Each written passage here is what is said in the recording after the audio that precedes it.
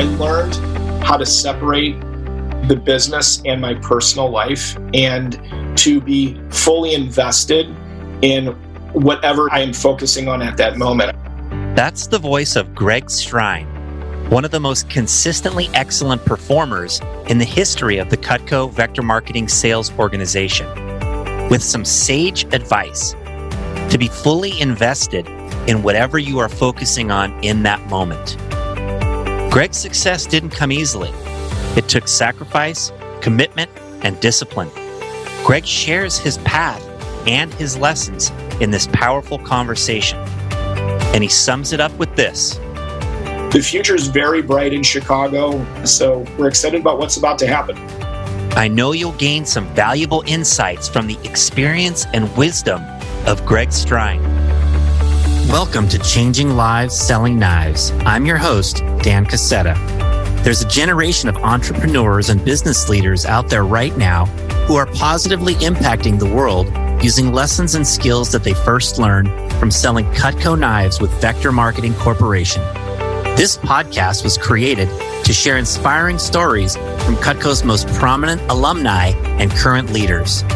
On this show, you'll meet successful entrepreneurs, best-selling authors, superstar business executives, and transformational leaders from many walks of life. All our guests will have two things in common. One, they're all changing lives today through their work and their influence. And two, they all started out selling Cutco knives when they were younger.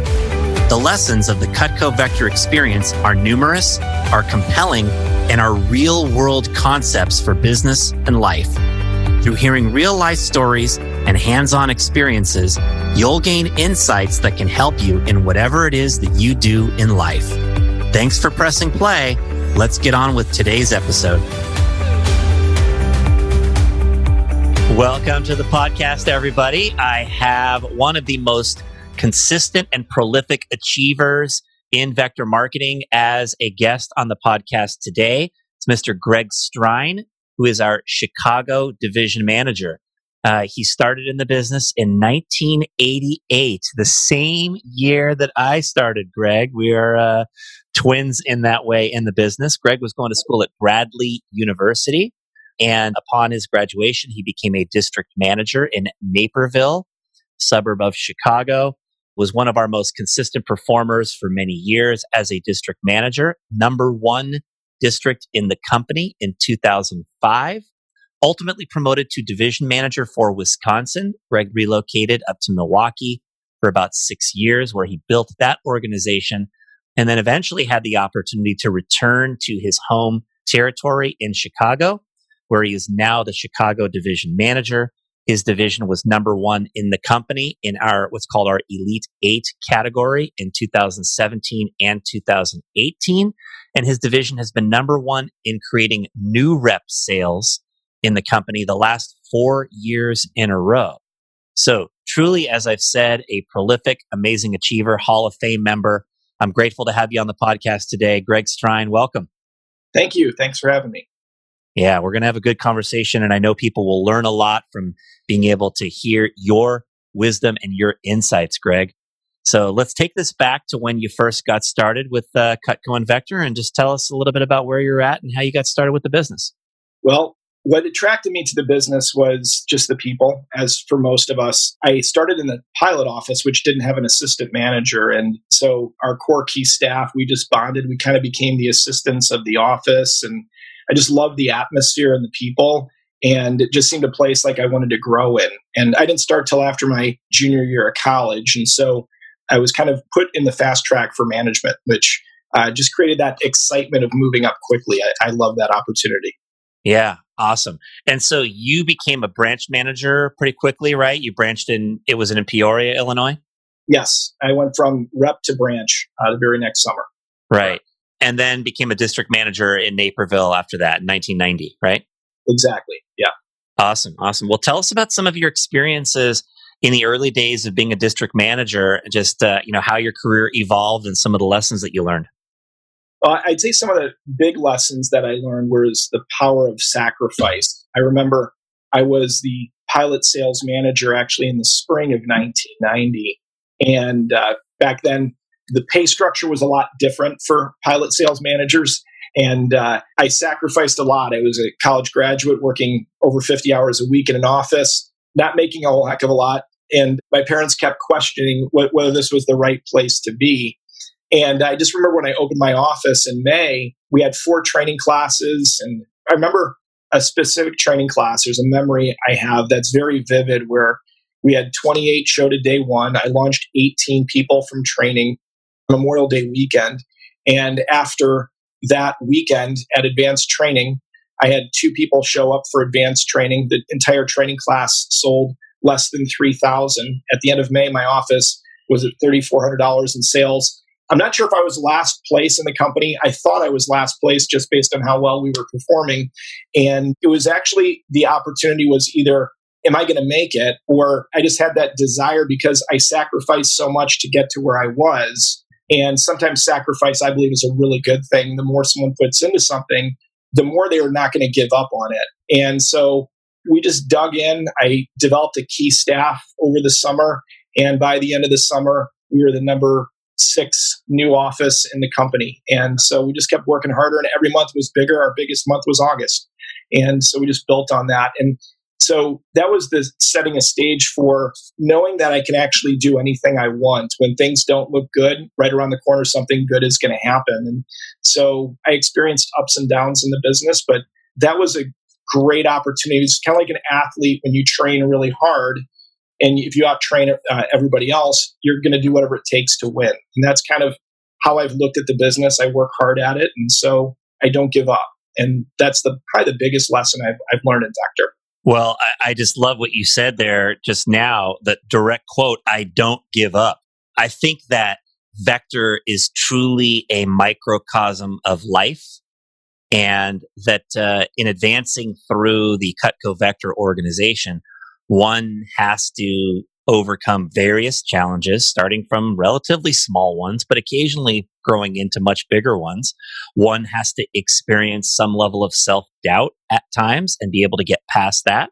One has to learn how to do well, develop the skills, right? And you have to be able to have that persistence to hang in there through all that, instead of saying, oh, this is too hard, I'm just going to go do this other thing over here that's easier. But the reality is the rewards are greater when the challenge is greater. And if you learn not to give up, you're able to put yourself in a position to harvest great rewards, as you have in your long and illustrious career here after getting through those early stages. So it's cool to hear that you experienced those things early on. So you evolved up towards being the number 1 DM in the company in 2005. What were some of the success factors that enabled you to take your game in developing others to such a high level that you could be the number 1 district in the company? Yeah, it was interesting. I had my career that had some ups and downs. You know, my first full year as a district manager, we had the number 2 district in the company as a district.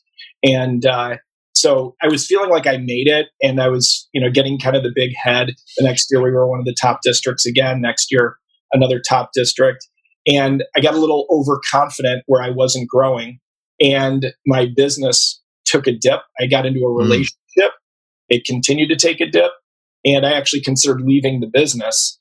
And then there was a change. Several of my peers in the business got promoted to division manager, and I didn't, because I wouldn't have promoted me either. I was on a downward turn.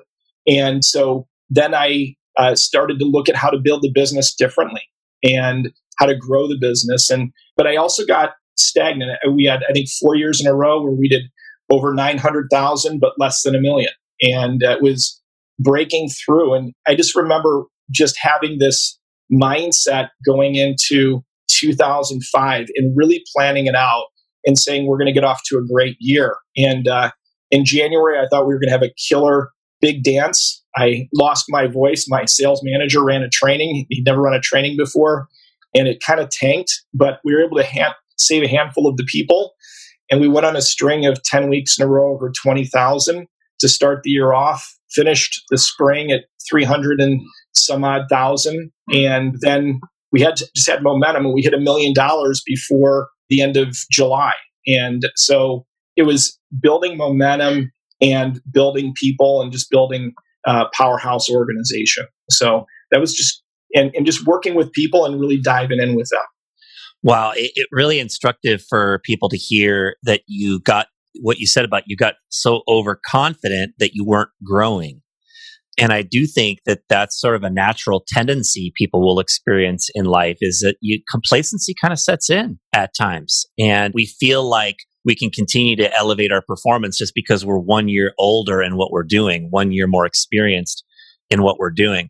I once, heard a story of somebody who was asking, hey, how come I wasn't promoted? This wasn't in Vector, it was someplace else. But a person said, how come I wasn't promoted? I've got 20 years of experience. And the boss said, well, no, actually, you've got 1 year of experience 20 times. And, the person was going through the same motions year after year and not evolving. And perhaps, you went through a little period of that in your career, but then you realized that, you had a lot of bigger opportunities that you could harvest if you were continuing to grow. And 2005 was a real breakthrough for you. Pretty cool to hear about the strong start that you had. I think that if people have a strong start in any goal, it alters their expectations, it alters their confidence, which increases their motivation, which makes it more likely that they're going to hit the goal. And, it was awesome to see you be able to break through in such a way during that year. Now, I understand that you had a challenge during this time in being able to balance work with your personal life, particularly when you got into a serious relationship. And for many young entrepreneurs, oftentimes it's all about work at first, but down the road, right, being able to balance a relationship with work is obviously a critical piece of the puzzle of success and fulfillment in life. Tell us about your experience and what you learned through that challenge. Any new relationship, it's, you have that honeymoon stage of the relationship, and the tendency is to throw life off balance. And I see this happen with especially a lot of young people. And I was a young person, and I wanted to put more into the relationship. It was, first of all, having a false belief that you can't have a great relationship with a busy workload, and that I have to work this much to succeed in Vector, and I can't do that with building a relationship. And so as I was putting more time into the relationship, I was sacrificing a lot of time for work. And so that was happening quite a bit. And so what I took away was, first of all, I actually became frustrated. I remember Marty Dimitrovich once say, if you're going to leave the business, leave on top. And again, seeing some of my peers get promoted when that was happening, and then I'm in this relationship, I want to get married. And then I decided what I'm going to do is I'm just going to go crush it next year and leave the business. That was actually the decision I made. And so I made that decision, and we crushed it, and I was loving the business again. Okay. Now, by the way, that started going good in one direction, but then all of a sudden my relationship started to suffer a little bit. So now it was more work and not having a great relationship. So I just remember I was working really hard. We had a $700,000 plus summer. Most of it was new business, and things were great in the office. I needed to learn how to do the right kind of balance. And so what I learned is how I wanted to build my infrastructure in my office, and had to learn how to delegate properly, how to work through people.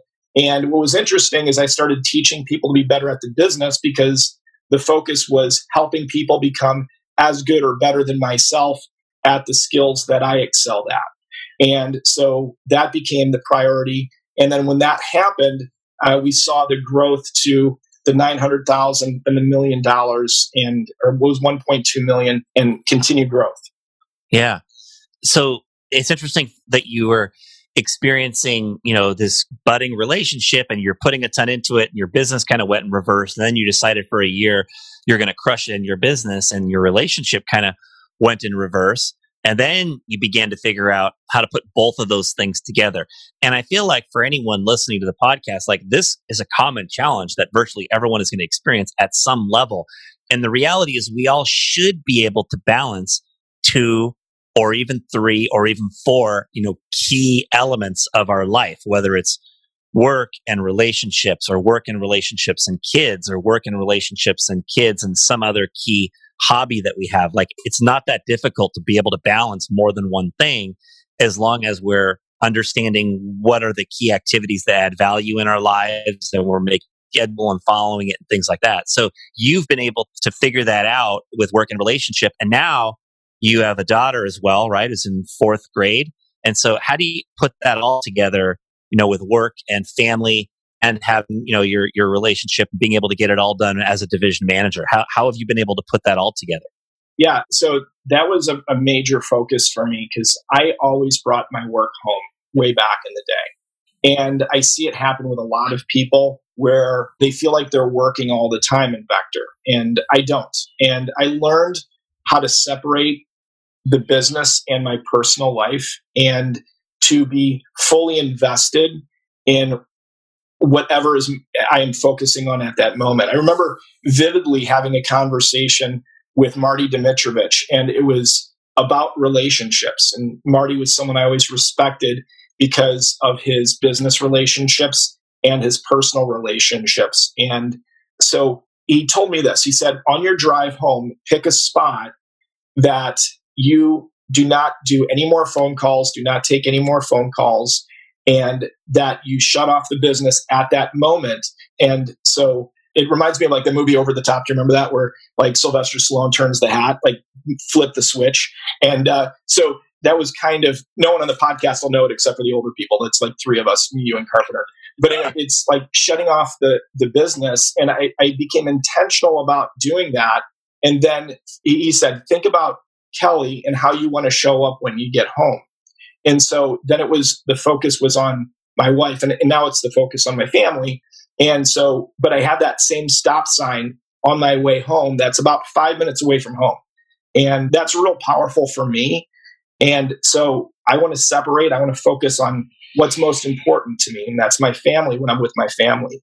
And I don't want anything interrupting that because that's the most important thing to me. So I love the people I work with and I love my relationships with my family. And so I want to separate those and make sure that I do that. So on the weekends, I'll put my phone in the drawer. Okay. And some people are like, I can't get a hold of you. I'm like, and my organization knows that they don't get a hold of me on weekends when, certain weekends I'm available, especially during some key times. But most weekends I'm not available because I put my phone in a drawer and I want to shut off the technology and the outside world from interrupting what's most important to me. Now, by the way, when I was a new DM, I would never recommend that for a new DM. So like the first 3 years in the business, or until you have a really strong staff that can fully function without communicating, then I don't recommend that. But for me, what was most important to me was being able to have that engagement, fully engaged with whatever activity I'm doing, whether it be family, friends, financial, spiritual, whatever that might be, being fully engaged with what I'm doing. Yeah, that's a great concept. There's a Jim Rohnism where he says, wherever you are, be there. And I just think that's such an important idea for success, both at work and in life personally. And everybody listening can kind of take this concept and interpret it in whatever way you want. If you're the kind of person like Greg that can put the phone away, that's great. If you don't feel like you can fully put the phone away, like to be able to communicate what hours you're available, when you are available, so that people kind of know what to expect and they know, right? Like, I'm not going to have the phone when I'm eating dinner, but when I'm done, I'll peek and see if there's anything that I got to respond to. I suppose that's acceptable for people that feel like you have to be really attached to it. But I just think that for the most part, there's nothing so urgent in any of our lives that we can't, devote several hours when you get home to be able to have, pure focus on your significant other and your kids during that time. There's a guy in the dads group that I'm a part of who he has a ritual where every day when he gets home, they put his phone in a gun safe and his kids, ceremoniously lock the gun safe and, they shut it and it's in the gun safe and he doesn't take it out again until the kids are in bed. And I just thought that was kind of a funny ritual that one person has for being able to do that. And what I think is important, which you described, Greg, is communicating expectations, right? That's what's important. So if you're going to be unavailable for your colleagues, if they know you're going to be unavailable, they deal with problems when they come up. And if you're going to have a night or a weekend where you need to answer your phone for some particular reason, right? Maybe it's a peak training class in the summer that you've run and you want to be available to those representatives over their first couple of days. Well, you communicate that to your wife and your daughter so that they know, hey, this particular weekend, I am going to be working as needed when things come up. And if you're communicating expectations clearly, that's, I think everybody understands, and that's one of the big keys to being able to balance multiple different key activities in life. You got anything else you want to share on that topic, Greg? No, I just need to get a gun safe, I guess. But besides that, I think a desk drawer works just fine, Greg. Like you said, you put it in the drawer. So, well, Greg, you've always had a reputation for being smart financially. And I know that you were able to build over a $1 million net worth as a district manager in Vector before even being promoted to division manager. And I'm wondering if you could share some tips that have helped you to set yourself on a positive track financially. I was fortunate to be a part of a family that focused on living beneath the means. And so I grew up, I always felt comfortable, but I never felt like we were well off. And so I felt like I needed to mow lawns. I worked in a grocery store. Every time I had money, I remember my mom would give me $2 for lunch. I'd spend $1 and save the dollar. And my dad was just so good at saving. And so that just kind of transferred to me. And so it was all about living beneath the means. And I did that as a district manager. I was very shrewd with negotiating office space. When we put ads in newspapers, I'd negotiate those. I was always trying to negotiate. I would hear Marty Dimitrovich talk about trading Cutco to get office rent, and that he sometimes wouldn't pay office rent because he used Cutco as a trade. And just doing the types of things that set myself up. I think so many people these days, in my era too, our era too, just you wanted things. Like, I remember being young, seeing someone in a Ferrari and going, oh, that person's too old to have a Ferrari. Well, they did delayed gratification. They saved their money when they were younger, so they were able to have that. And so to me, it's delayed gratification. I never drove the fancy car. We never had the BMW opportunity in Vector. I think it's just showing good discipline when it comes to spending. It's like making lunch and bringing it in. It's not going out to eat.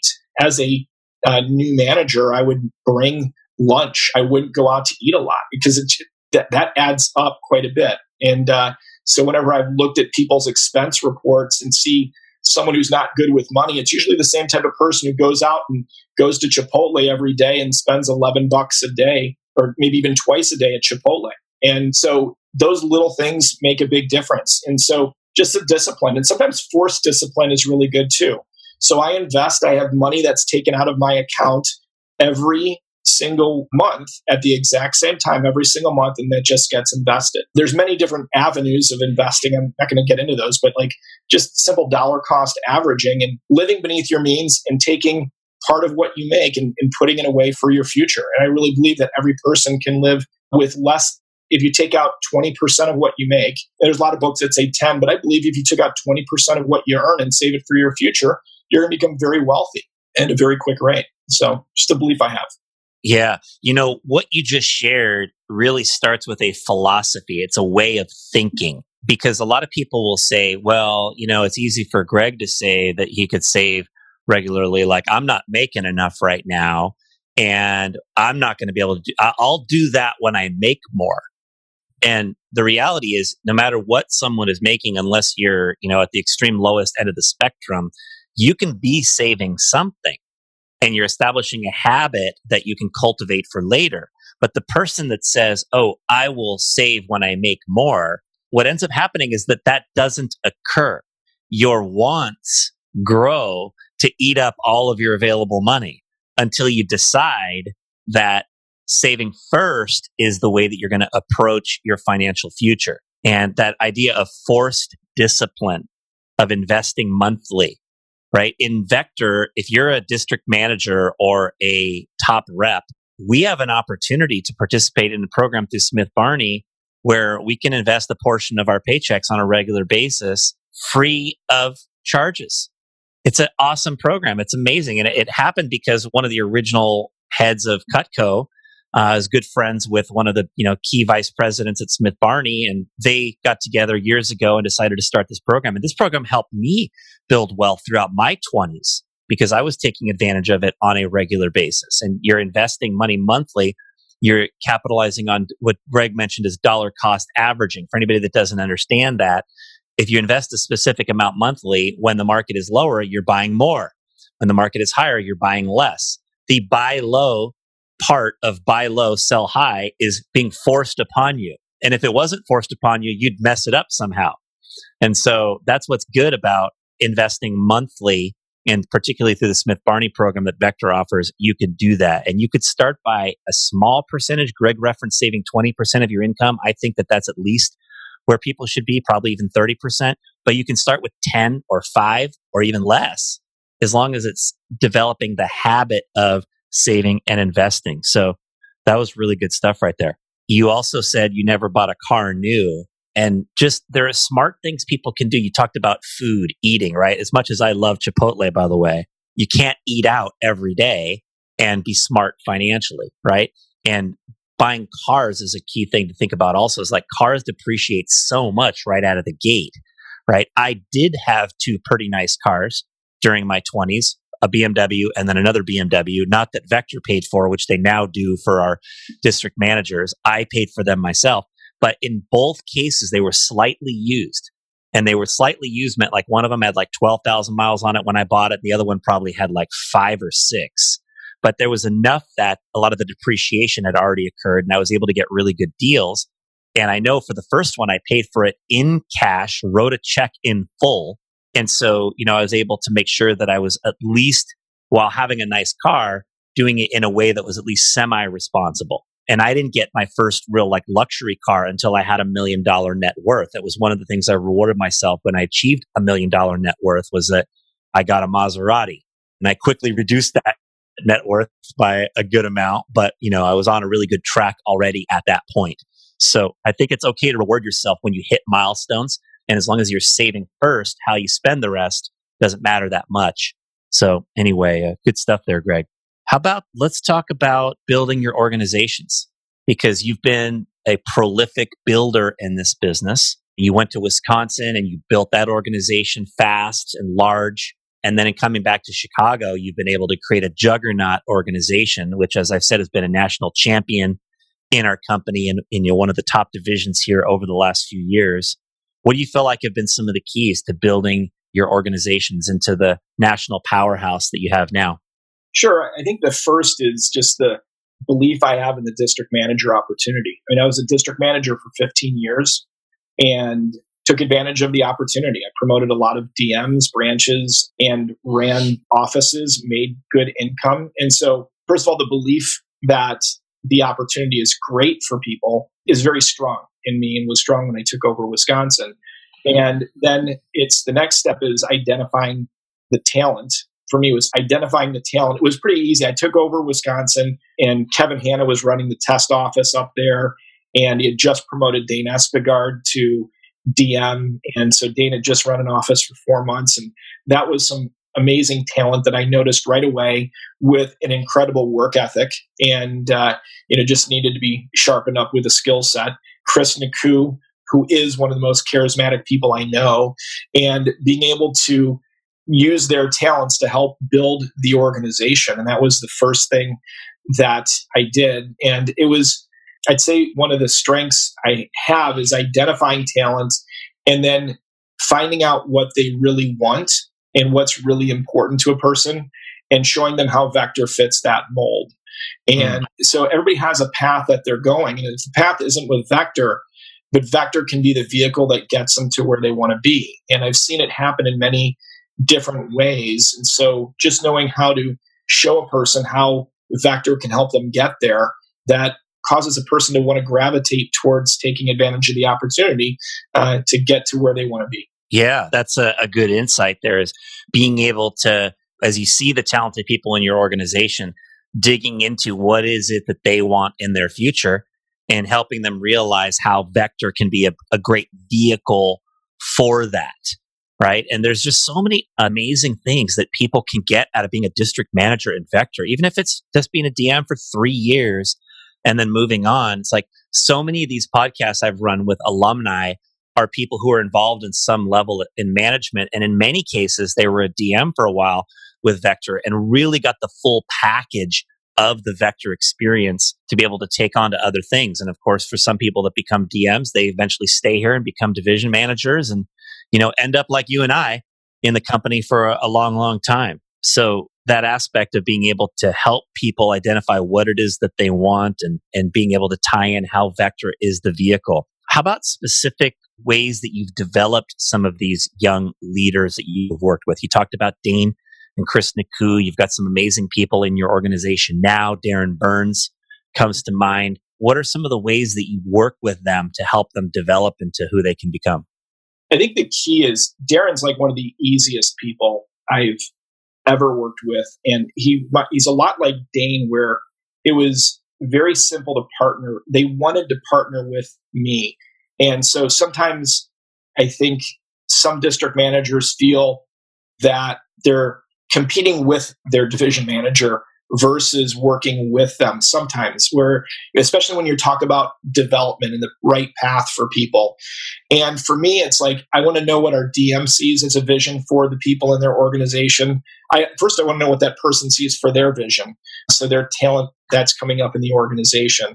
I want to see what the DM sees for their vision, and then I want to be on the same page. And I might have a different vision for an individual, but the communication with a district manager and the division manager is the key to the success of the district manager. And having the same vision for the people in that district manager's organization and the people in the division. And when there's a partnership there, that's when we see growth. And Darren has been amazing at that. And so has Alex Burns, formerly Alex Lombardo. And it's really been easy to work with them over the years. And just seeing how they've grown. And then it's also finding the right person to drive activity. So sometimes when there's change, many people are resistant to change. And it's being able to find out who you can utilize to drive change in any organization. It might be, if I'm a district manager in my office, who's the person that I can get to drive this, to make this get going? As a division manager, who's the manager I can go to make sure this, besides my office, get this new project that we're getting going? For us, it was like social media. Who can I get to drive this forward to make this really effective in our organization? And like Sebastian is the person, he's kind of like my go-to, because he'll jump onto something and drive it. And so it's from Cotter, where it's like you find that one person and then everybody else follows because they see the success that person has. And when anything that comes to recruiting, Sebastian's golden with that. And so it's really great to find those people, but then just dig in with them and partner with them. And I was able to do that and then getting quality time with people. So Josh Dix used to be my pilot sales manager, Grant Padarakis, and partnering with them, working with them, really teaching and helping them grow, utilizing their skills, giving them freedom to come up with some ideas to improve how the organization works.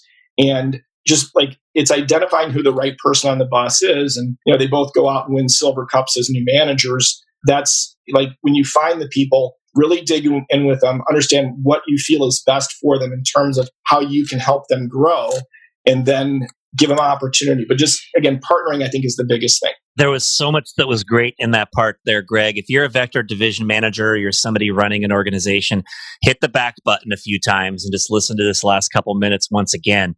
In particular, where you shared the idea of leveraging others to drive change or to drive programs, right? Leveraging others to drive different little elements of your division. I think about, right, we always used to have like, who is our best interviewer?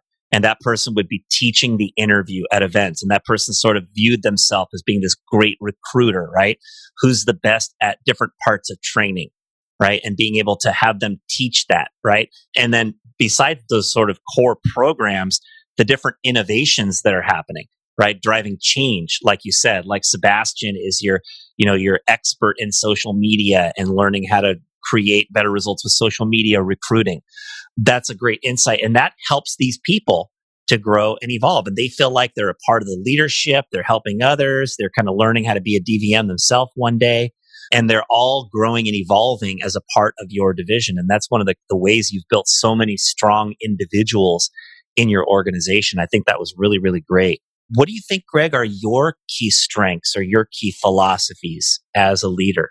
Yeah, to me, it's servant leadership. I really do what's best for the person. And that's where I strive to really do what's best for the individual. I don't get wrapped up on getting credit. That's not what's important to me. I want to shine the light on the people that are really making things happen. And our organizations, it was just us. I didn't sell any Cutco last year, right? So it's the people that are doing the work and really being a servant leader where you're just focused on their success. To me, my theme to my division is building districts. I think that's how I view my job. I run a pilot. That's extremely important. I understand that. And leading in the pilot is extremely important because it raises standards for people. But I look at my job is I have these people that are running districts and they are trying to build a business, and my job is to help them build their districts. And that's my number one focus, is helping build their districts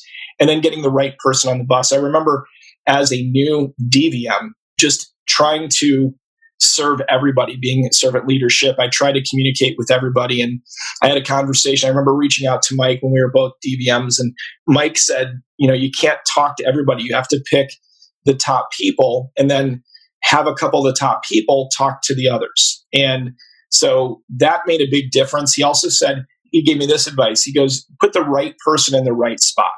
And I think that's important to make the right decisions. And when you have the right person, really dig in with them and give them the opportunity to really shine. I don't want to go into too much depth on that, but so I would say having the right person on the bus, servant leadership, and yeah, that's really what stands out to me.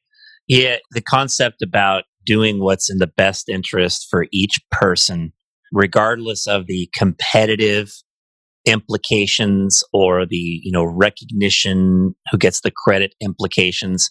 That's a core philosophy that I think every good leader, particularly in Vector, has to eventually come to terms with. Because as long as you're in there thinking about what's going to get the most sales right now, I don't know that that's the right question to be asking all the time. Obviously, we're in a business of creating sales and growing, and building our organizations and selling more each year than we did the previous year and all those kinds of things. But the more that you focus on the numbers, I think it creates some sort of unhealthy elements in an organization. And the more that instead you look at every single individual as what they are, an individual, a person that wants things and, has desires and has aspirations, and try to think, how can I help this individual get to where they want to be, in the best manner? That's what builds strength for the long term. And, that's clearly a philosophy you've adopted for many years. How about some of the key young leaders that you have? You've got some such great people on your team that I think it'd be cool for Vector to hear about. What have been some of their success factors that have helped them do well? Yeah, I just had a call with one of our new, going to be a new DM, Jacob, who is Sebastian's younger brother. And he's ready to take over the world in Vector. And I'd say one of the things that you can look at certain leaders and you see strengths that they have. And one of the strengths Sebastian has, both his brothers are in the business. One's going to be one of his assistants this coming year. One's going to be going DM. He was a top 5 branch each of the past 2 years in overall sales, and opening up in Grant Patarakis' old territory. So very excited for his opportunity. Our other top new DM, I'd say the top 2, Mike Foreman, and also from Sebastian's office. And it's like when you see that person who has just that hunger and that passion to go crush it, it's really exciting to see that. And usually there's that one person, and that it's like in our region, everybody knew last year, it was obvious that Colton Horn just had that hunger. And I feel we have others that have a lot of hunger, but these two have exceptional hunger. And then Carlos Shoemaker, he's part of what's now Skyway and part of Chicago. He's kind of in between, in limbo, but he's going to be branching again. Carlos is from Josh Dix's organization and just about to conquer the world. He was a top 5 branch last year, running his 3rd branch this coming summer. So very excited about what's happening. And we have some new DMs, especially the one I'd probably highlight is Chaz Brown. Chaz is running an office in the city of Chicago, and love working with him. He's got this great desire and hunger. He's just a guy who finds a way to make things happen, and really excited. And our events team is growing. Josh Gort runs our events team, and it's exciting to see how the growth is happening in that part of our organization too. So the future is very bright in Chicago. We have 5 new DMs that are opening up this year in our division, and so we're excited about what's about to happen. That's awesome. That's awesome. How about on a personal level, Greg? What are you most excited about for the future? Wow, personal level. Well, I'm coaching girls basketball, 4th grade girls basketball, and I've shared this with a bunch of people, so I'm going to share this with everybody. My daughter, we were down by 3 points with 4 seconds to go. I called a timeout, and like no one can shoot a 3-point shot in 4th grade girls, right? So my daughter gets the ball. She's the only one who can possibly get it to the hoop, and it should have been a 4-point play, but she just threw it up, and somehow it went in. We tied the game. Foul, but like I was like, jumping up and down. I looked like a little girl on the court. So after she scored it, her teammates are carrying her. It was like the ultimate experience as a dad to see that happen. So for me, it's time with family, and that's what's most important to me. And playing tennis. That's my time is tennis. Family time is family time. But those moments are awesome. So that's what's exciting. Well, to bring this full circle, I think that a lot of our most rewarding experiences in life are going to be things involving our family and our kids, and are going to be the achievements of other people who we help. And it's clear you've embraced those things for many years.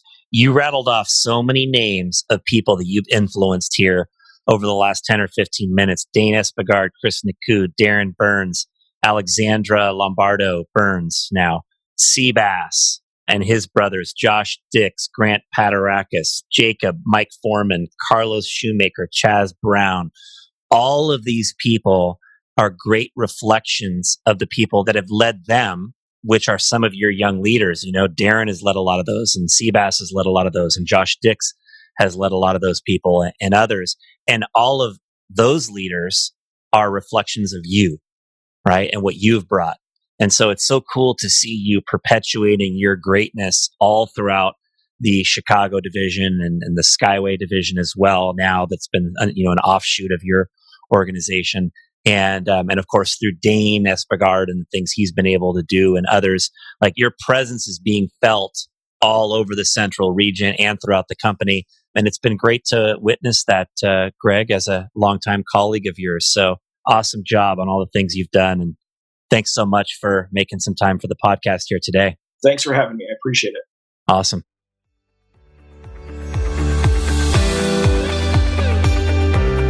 Greg Strine, everybody, truly one of the greatest reflections of what Vector is and the kind of company that we have here in terms of being able to build other people and build a great lifestyle while doing that. Greg has been a prolific developer over the years. You heard him describe, right, how he learned to separate his personal life from work, be able to turn work on and off as needed. And of course, developing your organization is a prerequisite for being able to do that, because you got to have people that can take over when you're not there. If you want to be a business owner and you don't want to work 16 hours a day, you got to have development in your organization, giving people responsibility, having people lead the way in developing programs or innovating different things that, were a part of his organization. His focus on what's best for each individual.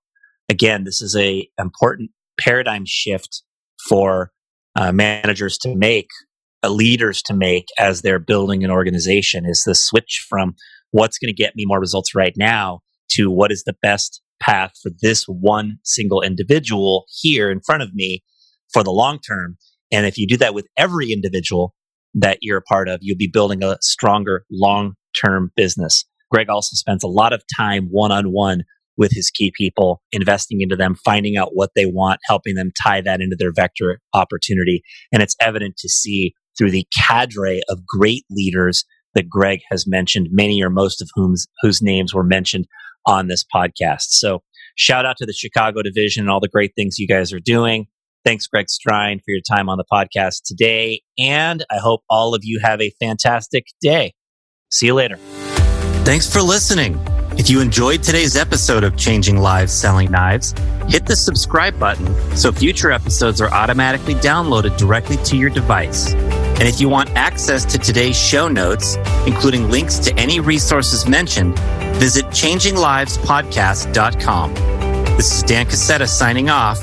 I'll catch you back here in a few days for our next story about changing lives.